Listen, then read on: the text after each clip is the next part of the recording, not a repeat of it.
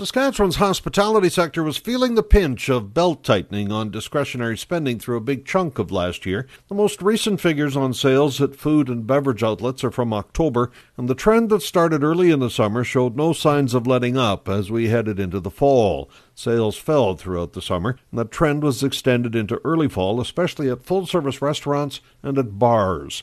This is doubly troubling because prices were rising through that period too, so the cost of a beer or a meal was going up, but the total revenues were declining. In other words, this is one place where people were looking to trim their budgets. The drop was especially evident in October. It was down about 5% from September, the sharpest decline in a half year. Now, the one segment that did see improved sales was specialty food outlets. That includes businesses such as caterers and food trucks. Now, their revenues were rising. It's a bump that was likely generated by firms serving the northern mining camps, which were ramping up once again. I'm Paul Martin.